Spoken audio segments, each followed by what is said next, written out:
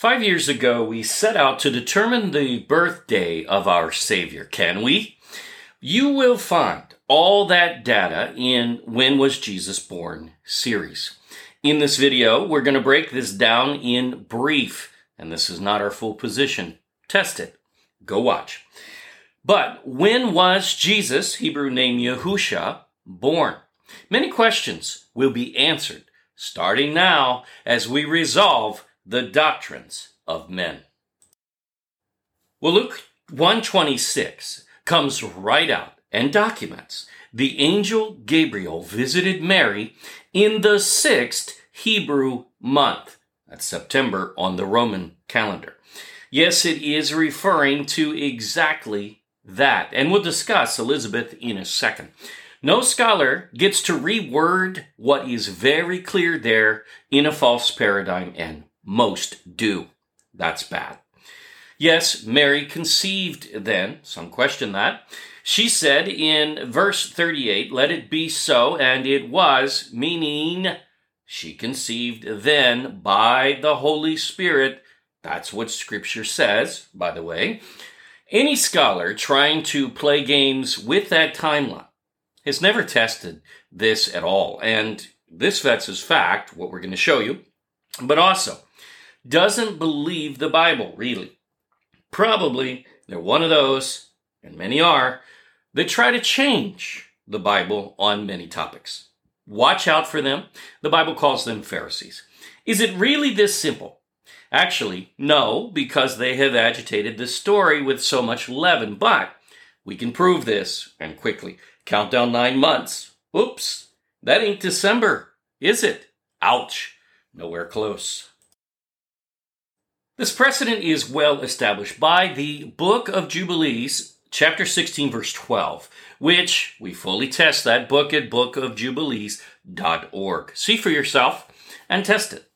It turns out Sarah conceived Isaac, the son of covenant, remember, and that is what this is all about, as Messiah is the fulfillment of that particular covenant on Yahuwah's side. Isaac was conceived in the middle of the 6th Hebrew month, and that is no coincidence. Yes, Luke is literal and direct there as well. No other day can actually fit. So, was Yahusha then born 9 months after that? Let's see. Luke 1:36 says, "And at this time Elizabeth," that's mother of John the Baptist, "was indeed 6 months pregnant." How does that get reconciled? You don't go back and change Scripture and say, oh, well, way back before the Bible actually meant the 6th month of Elizabeth. No, it meant the 6th Hebrew month, because that's how the Bible reads. Anyone saying otherwise is not a Bible scholar and doesn't know how to read. This was indeed 6 months pregnant in the 6th month. Duh. Scholars really screw this stuff up, and that's sad. After conceiving, the marriage with Joseph likely happened pretty close to that before this trip occurred, most likely to protect Mary. But nonetheless, doesn't matter. That's not a debate point. Don't even try, because we're not making it completely. We're saying that's probable. Mary travels, Luke 1:39, to visit Elizabeth in the hill country of Judea. Now, that's verse 40, from Nazareth. Estimates vary, but this is about 80 to 100 miles and would take something like 3 to maybe 7 days, depending on the person estimating. Luke 1:56 cites, Mary stayed there for about 3 months, more likely on the plus side of that. She then returned to Nazareth. So another 3 to 7 day journey home for Mary. She likely stayed the 3 more months to reach Elizabeth's full term, so she would be there for John's birth and would have stayed for the 8th day circumcision ceremony, verse 59. Most likely, this was the forerunner prophet to the son in her womb, who already were connected even while both were in the womb. Understand that. So on a timeline here, this would be about the 10th Hebrew month, or what we call December, January, roughly. Mary was about 4 months pregnant at this point when she returned to Nazareth. Caesar then, in the middle of his term, not the beginning nor the end, which is the typical census, because it's for the transfer of power or wealth of the empire, this is unique. And you see, only one empire-wide census took place during that time. This is not a mystery. Again, no mystery nor debate even open here. Roman records document only one census that could fit. The results were released in 8 BC, which means the actual census was likely conducted the year before in 9 BC when Yahushua would be born, though it could be labeled either way, but it's one of those 2 years. These things take time for an entire empire, of course. Now, we also cover in the series, Quirinius was not governor, but consul in charge of tax revenues at the time of his birth. And understand, that's what history says too, because that is from 12 to 6 BC, and then he became governor. He was not governor, which is why it's in parentheses in the KJV. They didn't know.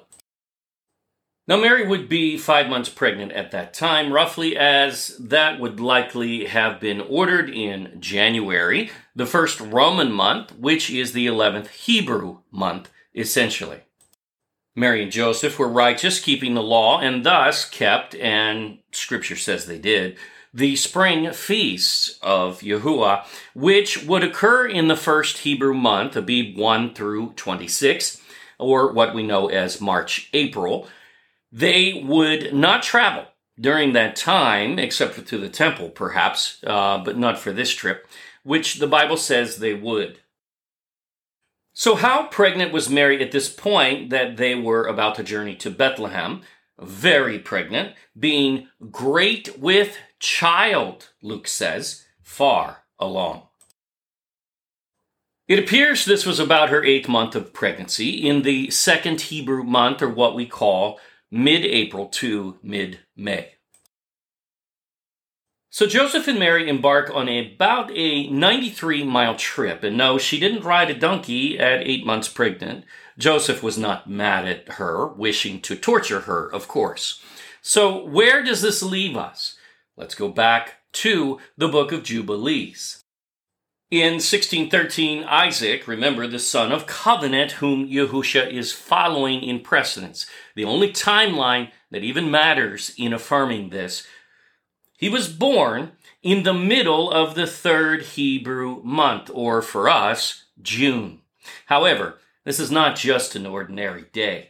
Yahushua was born on the biblical feast day of covenant renewal, called Shavuot. No other date works when one realizes this is the Feast of Weeks, because it is 50 days from the first fruit offering. It's known as the Feast of First Fruits, whereas the offering is simply that 50 days earlier. The Greek, Pentecost, all the same. Yes, he sent his Holy Spirit on his birthday. Wow! When you go back and read Genesis, this all aligns with its timeline.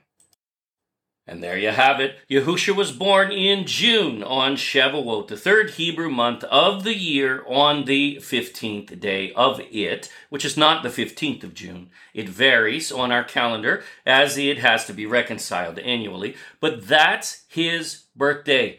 He has one. He always has, and it turns out to affirm a biblical feast which, cannot pass away, since he still lives, does he not? Why would anyone abolish this day, his birthday, in June, to worship the birth of the sun god on December 25th? You decide. Do what's right. Prove all things.